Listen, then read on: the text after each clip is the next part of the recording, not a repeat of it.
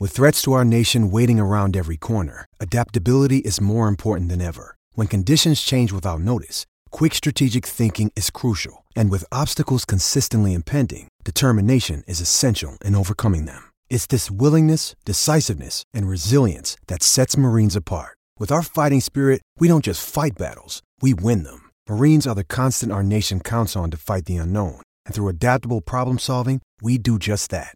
Learn more at marines.com. You're listening to Affected by Altitude, a Purple Row podcast for and by Rockies fans.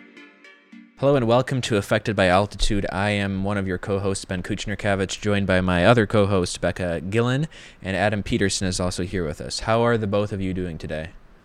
Doing well, living this quarantine life and trying to stay at home and away from as many people as possible right now.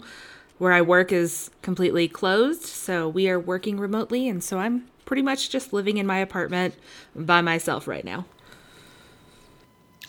Yeah, this is just standard for me because I'm an online student and stay-at-home dad, so like my life hasn't really changed that much as far as the day-to-day goes, except for, we just got a big annual March snowstorm here in Denver, so staying warm is just as much on my mind as staying safe.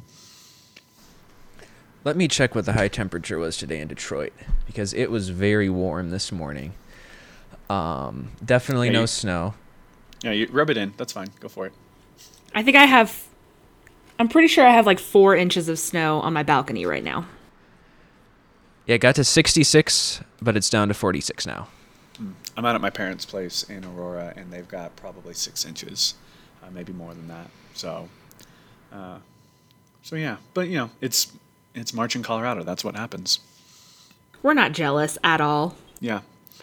I will say, though, you might want to be careful. I've heard that in light of the quarantine, people are betting on highs and lows of the of daily weather reports in various cities, just as a because apparently gamblers cannot cope without having sports to bet on. Yeah, speaking of no sports, let's get into things and talk about what everything looks like right now for the Rockies now that there's a suspension of spring training. What does that actually mean for the roster for the entire season? And what does it look like for some of those non-roster guys? I just have a big idea. I don't know why I said that, but an idea that it's going to affect a lot of these players and their momentum. I know there are guys that were non-roster invitees, and I know that we have guys that are out of options. So this was a big spring for them to prove themselves. And now that we don't have spring training and a delay of the season, what do you guys think that's going to look like for some of these guys? I read an article, pretty sure it's The Athletic. Yeah, Eno Saris wrote an article about how to avoid a possible injury spike among major league pitchers, because pitchers are obviously the ones you're most concerned about, having to ramp up their throwing and everything. And then now that we have a delay like this, they're going to have to deal with a 3-week spring training once again, and there is a potential risk for injury. And one of the experts that Saris spoke to said that there was probably going to be more Tommy John surgeries this year. That's fascinating. I never even thought of it that way.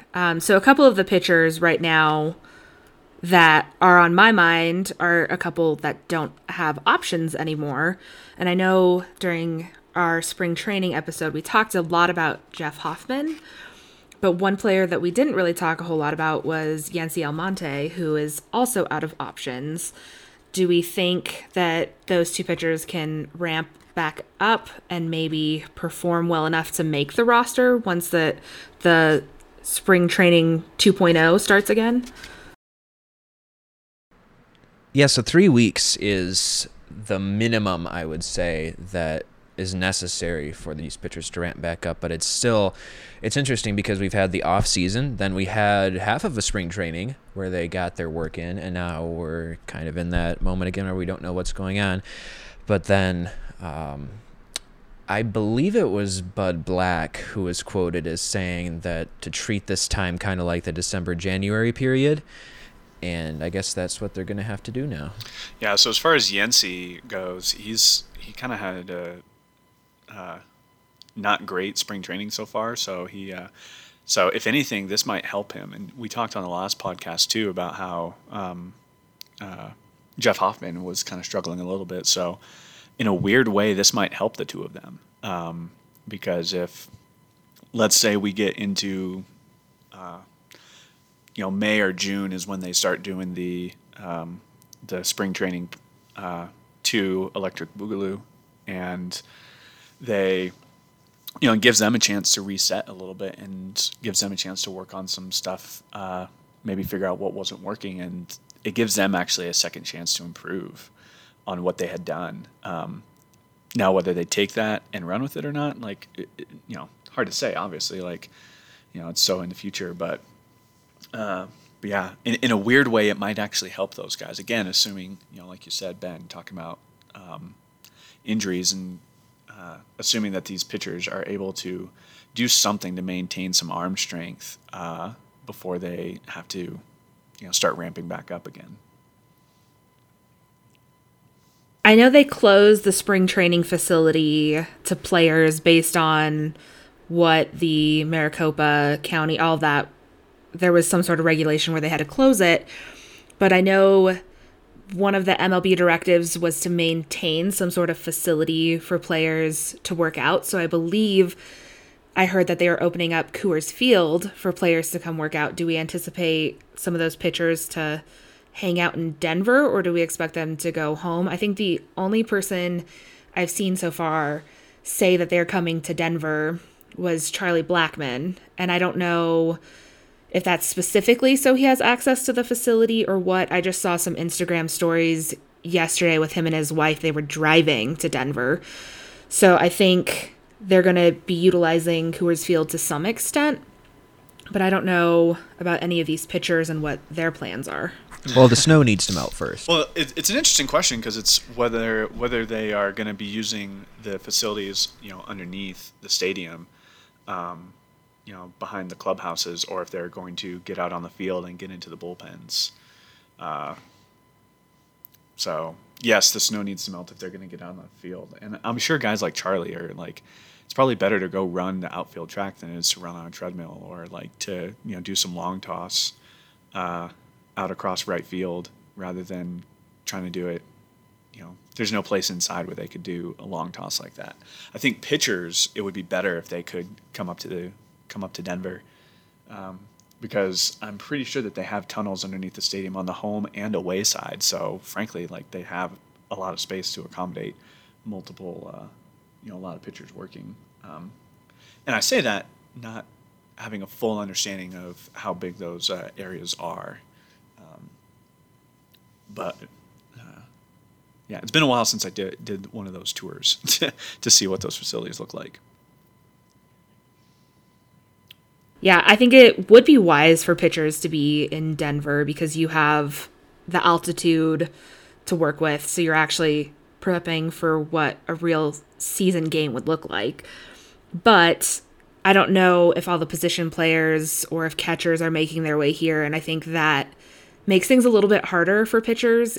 Even if we have bullpen coaches or coaches nearby, I think it's just going to be hard in general with the team not really being mandated to come to Denver, but really just kind of spread out. And then I wonder what it looks like for some of the guys like, Elias Diaz, Drew Butera, who are trying to make the team. Are they going to come to Denver to make sure they're doing that, or are they going to stay in their respective off-season homes and just keep working out that way? It's just an interesting time for baseball and sports in general. Yeah, it's almost like one of those situations where, you're on the high school team and you've got those no-touch periods, or you got those optional practices in the off-season that are everyone knows they're not really optional, but they are officially optional, and so it'll be interesting to see which guys treat the you can't the lack of a mandate as an opportunity like that, Diaz or Butera saying like, oh, I want to be as close to the team as possible. Or how many guys like, I'm sure some of these guys who are more established players like probably have at least some kind of facility, at their house, or maybe there's a baseball gym near them that's closed to the public that they could have access to, depending on where they are, where they're from. So I don't know. It's an interesting dynamic. You also got to think some of these guys like might not want to, bring their family, like might want to keep their families close to home or wherever they make their home in the off season. And maybe those guys would rather just work out by themselves because they don't want to risk, getting infected or getting their families infected. I mean, like there's so many factors here. It's kind of hard to keep them straight. Right. And there are international travel restrictions too, for especially we've heard about the Venezuelan players. Elias Diaz is from Venezuela. I'm not sure exactly where he makes his home during the off season, but that's maybe more incentive for him to be practicing at Coors Field right now because he can't do it in Arizona. Maybe he can't do it back in his home. I bet in you Kyle Venezuela. Freeland will come back to Denver. Yeah. That would make sense since hometown kid. So the other thing that I really want to process through all of this is what does it look like for the roster for like the non-roster invitees that are trying to make the team? I know we talked a little bit just now about, Diaz and Butera, but what about, Chris Owings? He had a rough start to spring and then he really turned things around and was on a great momentum. And then he left for paternity leave. And I was wondering what things were going to look like for him when he came back. And then he came back, I think, for one game before all of this went down and they suspended spring training. So what does it look like for him? Is he going to lose momentum? Is he going to be able to gain that back? Is he going to make the roster? Or is it going to be somebody like Josh Fuentes that beats him out? It's really, really hard to tell right now. But it's a fascinating thought to know, he really did start out pretty rough. I didn't think he was going to make the team, and then he improved, and I thought, well, maybe he will make the roster now. But with this, suspension, there's no active workouts, there's no games. What is it going to look like for him? Do you guys have any thoughts? I still think Fuentes has a better shot of making the roster than Owings, even before any of this happened. Bud Black obviously wanted to see what he could get from Owings because he played him quite a bit and at a lot of different positions. But I still think Fuentes is the upper hand. We talked about this in our last podcast. Owings is kind of like the Michael Saunders of this year where, it's a guy who's trying to catch on with another team. And so Bud Black, like, here, I'm going to play you and give you a chance not only to show us what you got, but to show other teams who might be interested in your services, show them what you've got. So in the same way that I think Hoffman and Yency have a better shot now of making the team since they essentially get a do-over on spring training. It's going to be harder for Owings, to say nothing of, the gap of, just losing time while being on paternity leave. And I'm sure that there's a lot of different opinions out there, but as a dad, I just want to give a shout out to Chris Owings. Like, he's trying to make a major league roster and he takes a couple days for paternity leave. Like, I'm sure that the team wouldn't consciously hold that against him. But also it's just that fewer opportunities to get reps and get seen. And so kudos to him for making the right decision for his family. But overall, I think it gets harder for someone like him to make the squad now, to say nothing of what Bennett, and that's just in addition to what Ben already said about Fuentes. And Fuentes is younger. The Rockies have more familiarity with him. So I think I think those non-roster invitee guys are on a precipitous edge coming into spring training, no matter what, and having to do it over again is just. I'm sure that's taxing for them.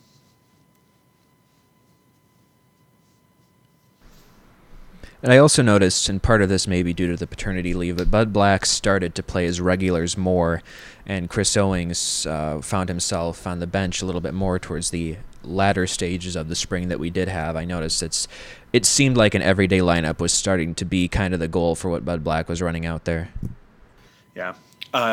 But I don't remember, you were doing a better job paying attention to the spring's games than I was, but how long were those everyday guys staying in for each game? 'Cause that's a bigger question, right? Yeah, it would depend. I think there were some instances even very early in the spring when Arenado wanted to stay in for a couple extra at-bats to compare to everyone else just because he wanted to. But this was probably like 3 at-bats. Yeah, I was at a couple of the games. Obviously, we talked about the fact that I was in Phoenix last time we recorded, and there were some games where some of the everyday guys were staying in only like 3 innings, and then there were some times where they were staying in through like the first 6 innings, and then we were seeing some of the younger guys swapping out at about that point. But usually I was seeing players getting at least 2 or 3 at-bats, especially the everyday guys. But who knows what it means now that we're thinking about it. Like, yes, the everyday guys were getting played a little bit more. Chris Owings was on paternity leave right towards the end, right before the suspension, and who knows when he actually got back to camp and if he asked for like a couple days of rest, because he was starting quite a bit when I was there and like right before they suspended, and then that's when he left for paternity leave. But the paternity leave, I mean, was a good thing for him and his family. But it's interesting because you can also look at Ubaldo Jimenez, who was quoted saying like his wife is pregnant and due any day now. I'm sure at this point they've had their child, but he opted to not leave during the spring training and to stay at camp, and his wife knew that. So there are just 2 ends of the spectrum there, and it's interesting for these non-roster guys and what the season's going to look like, what the spring training 2.0 is going to look like for them, and how the rosters actually end up. And I know, Ben, you've been working on simulations and getting ready to do games for the fans to enjoy, since we're not going to get games for a little bit. But what was your thought process when you were building the rosters for the simulations? Because obviously we don't know what the actual roster will end up being. Yeah, so I'll talk a little bit about the simulation first, and it's something I'm really excited to do because we have this miracle of technology and the PlayStation 4 and a game called MLB The Show 2020, which just officially was released on the 17th. I think it was the 17th of March. The only problem is because we haven't started the simulation yet, because some players like Gavin Lux of the Dodgers, who was he Rookie of the Year last year? He didn't get called up until September, I think. He still has rookie eligibility, if I remember correctly. Yeah. Yeah, but he's not added to their official roster yet because there was some issue with the MLB Players Association where he didn't get his paperwork that was the reason why. So he's not even. Yeah. So like even though they're adding minor leaguers to the rosters this year, but even though Lux actually did play in some major league games, he's not on the roster quite yet. So what we're going to be doing is premiering these broadcasts. Basically, it's like what you would see on ATT Sportsnet Rocky Mountain, though I'm not going to say it's going to be exactly like their broadcast by any means, but we're trying to make it like a TV style broadcast, and we'll premiere them on YouTube at the exact same time that the normal games were scheduled to be played. So for the opening day, that would be March 26th, this coming Thursday at 2:10 p.m. Mountain Time. We'll put a game thread up on purplerow.com and embed the link to the YouTube broadcast on there, and you can watch it. Everyone can watch it in real time, and then there will be the option to watch it later if you missed any of it. So we'll have the graphics from MLB The Show along with the crowd noise, the walk-up music, the PA announcements, and I'll be doing some play-by-play in an attempt to make an authentic Rockies broadcast. And I won't be playing the game. I'll just be calling the action as the computerized versions of the Rockies and their opponents face off. But I do have control over the 26-man roster, which I tried to go over with my colleagues and looking at what people on Twitter had to say. So, do you want me to go through the whole roster? Or do I you think want to we break could it down probably a break bit? it down between, there are certain guys that we obviously know we're going to be on the team no matter what, like Nolan and Trevor. But I think if we just talk about some of those borderline guys who... Yeah, like the last 6 spots on the roster. Yeah. Essentially, anyone who you had a question about. Let's do that. Okay, we'll start with the backup catcher because I had it as Drew Butera, And Renee Deckert first brought up that she thinks it will be Elias Diaz. And Adam, I believe you seconded that motion. Someone, it might have been Renee, brought up the fact that, Butera took a minor league assignment last year out of spring training. And so he spent a lot of time in AAA. And the Rockies might like having him down there. They might like him working with those younger pitchers. Whereas we don't know if Elias Diaz would take that kind of assignment. And there's definitely more offensive potential in the bat of Diaz than there is in the bat of Butera. I mean, don't think that's really an arguable point. It would be Diaz 10 times out of 10. But you also got to think, okay, what would the Rockies do? So it's one of those things. And in my mind, it would have been Butera, but there's also a point Renee made about how they want Butera to maybe get some experience down in AAA working with the pitchers there. And Twitter was asked the question in a poll, and the result came back with Diaz. So I was outnumbered in that line of thinking. So Diaz, I'm glad I was outnumbered, actually, because I prefer it to be Diaz. So he will be the backup catcher. As for the infielders, went with Josh Fuentes. I guess making it over Brendan Rodgers, I guess, but that's mostly due to injury. Though he did get healthy enough to play in a few games, I still think Fuentes will make it over him and over Owings.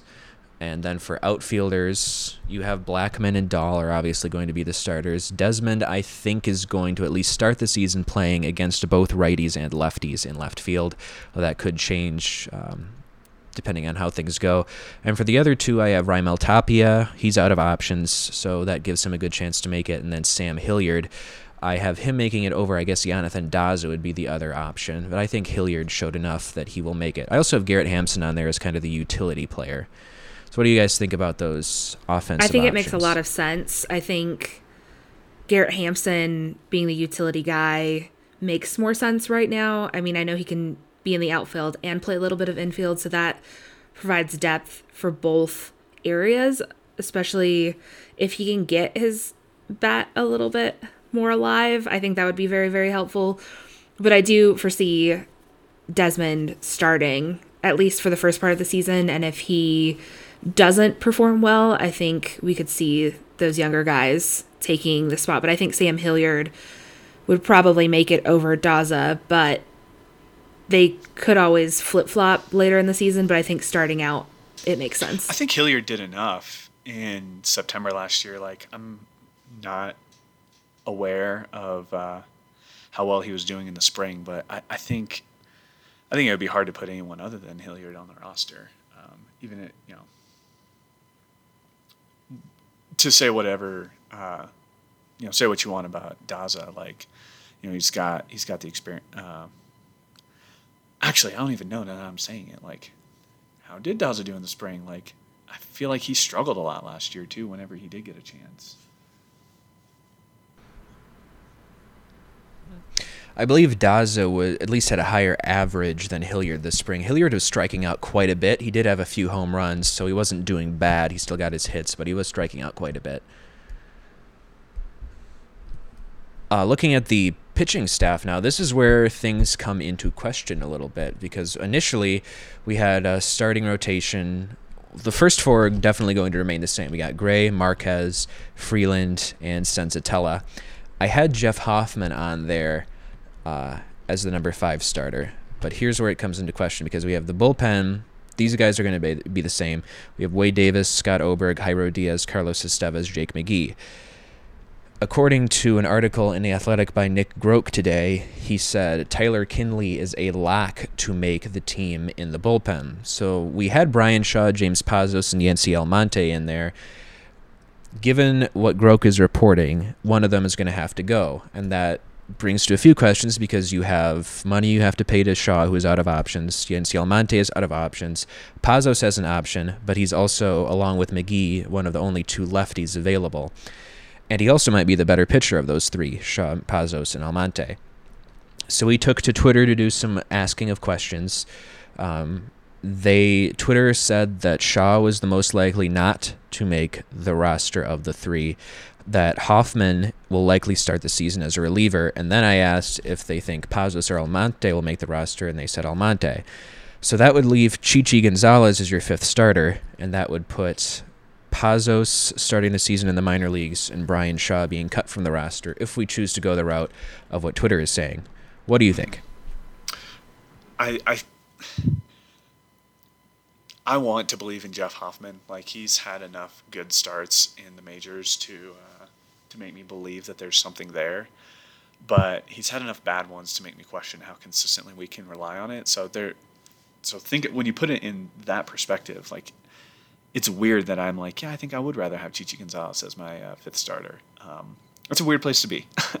And Chichi has looked good this spring. Right. So because of that, that moves Hoffman into the bullpen, and so that puts that crunch. Like, I think our best team is probably with Pazos in there, but I think when you're making a roster, you have to consider the 40-man roster. You got, or maybe even the 50-man roster. Like, you got to think about all those guys who are in AAA, and if we have the ability to hold on to Pazos by putting him in AAA, even if he's the only lefty there, or even if he's the only other lefty other than McGee who would be on the 26-man roster, because it's hard. Like, I think, like we said, Almonte has had kind of a hard spring, but he could, have a better chance in spring training 2, spring training's revenge. And I think that's not nothing, I guess. And one thing about Yency's spring is that his ERA is up over 15 right now, but he's actually brought it down from a point. In one of his first appearances against the Dodgers, he pitched a third of an inning and gave up 8 runs. So a lot of his poor spring numbers are owed to that one performance. I do think that if there's going to be somebody on a I wouldn't say long-term contract, but still in contract, being cut from the roster, it would be Shaw at this point, just because the Rockies do need the lefty in McGee.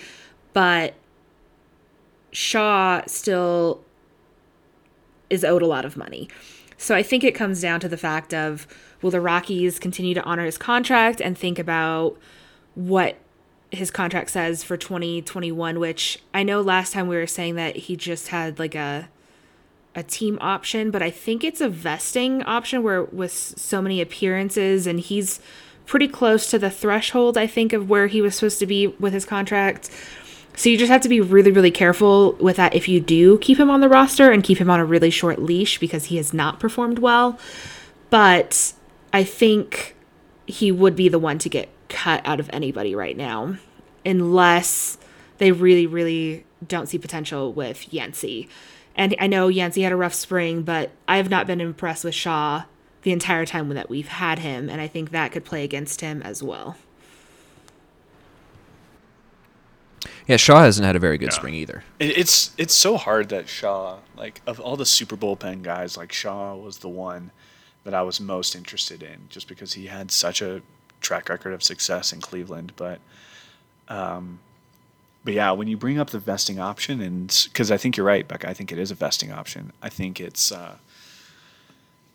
actually makes the most sense, especially if we think about this season. Like, let's say spring training happens in May, and once 2 spring 2 training finishes, we get a season that's essentially July, August, September, and maybe parts of June. Like, is it really worth it when you only have like 80 to 120 games to even give Shaw a short leash, especially if you're thinking, well, we don't want him to vest. And also, like, it might some of those kinds of things are, like, those types of options are going to have to be negotiated with the players union, I'm sure, because some of those types of options are based on a full 162 game season. Well, what do those things look like when you only have a fraction of your season? So there's all kinds of complications for getting the season back going, and people are it sounds like all the higher ups are waiting to have those types of conversations, but again, there's just so many factors at play here. I think because they were willing to let go, to cut Dunn last year, that cutting Shaw is absolutely on the table. But yeah, so when you make that case, I think it might be the right thing to do, but who knows?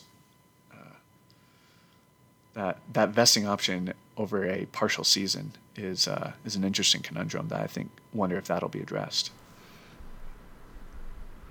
You brought up service time, and that's an interesting... I'm thinking about Mookie Betts, because the Dodgers obviously are going to want to keep him around. They gave up some prospects for him, and he's definitely going to want to be a free agent, though, in what is age 28 season. So it's going to be difficult in terms of what they do about giving him a full season or not, if they end up not playing any baseball at all. Right. If we lose the season, I have no idea what they're going to do with some of those kinds of questions. Because you're right, especially for guys who are going into free agency, it's like, well, they still have a contract because they didn't play any games because no games were had. But it's like, but still, everybody is a year older, even though exactly. the year of service time didn't get accrued. So it's exactly. It's I think I look forward to the day when those are the hardest conversations that we have to have surrounding this, honestly, because there's so many other things going on that's still kind of scary in a lot of different places. But that's one of those wrinkles that's going to be difficult to sort through. It's just weird, thinking existentially about how everything has paused, but we are still growing older. That's just weird. We never pause growing up, do we? So, back to the roster for the simulation. Are we going with what Twitter is saying and eliminating Shaw and having Kinley as a lock, or have we made that decision yet? I think Kinley is going to be on there. I'm not, and I'm pretty sure it will be in place of Shaw. But then with the Hoffman, Chichi, Pazos, Yency question, I think we'll have to have some conversations about that. I'm excited about the simulations. Yeah. It's going to be nice to at least have some form of baseball, even if it's not real live and in-person baseball. Yeah. Well, and even better, we don't have to worry about Rob Manfred's pace of play problems, because how long is each game supposed to take generally, Ben? The show estimates 45 minutes, but it'll probably be... I don't know. It seems like kind of short to have a 9-inning game played in 5... Because that's 5-minute innings. I don't know about that, but it'll definitely be shorter. But let's say maybe an hour. So, man, I'll look forward to doing that for an hour every day. And, yeah, it'll be fun. And when we do we get to hear more of Ben. Yes, I'm excited to hear that. And we do get to have a little bit of interaction with having the posts up on purplerow.com, as well as we're going to be pretty much live tweeting these simulations as well. So make sure you're joining us on Twitter as we go through all of this. It's just going to be something to keep us occupied in these weird times. Yeah, I'm certainly looking forward to it. Thank you for listening to the social distancing episode of Affected by Altitude. We have definitely kept a 6-foot distance. MapQuest is estimating about 1,200 miles between us. Maybe Adam and Becca are a little closer. But yeah, thank you for tuning in today. We appreciate you guys listening, especially in times of a sports drought. We know that everybody misses sports, so we're really, really thankful that you're here with us and we can continue to talk about things baseball related, even when there's no baseball happening. Thanks for joining us. And one last note, the opening day simulation of Rockies baseball will be on purplerow.com. You can catch it there at 2:10 p.m. Mountain Time on Thursday, March 26th, just when we thought the normal opening day would be. So make sure to check it out. Thank you for listening to Affected by Altitude, a Purple Row podcast.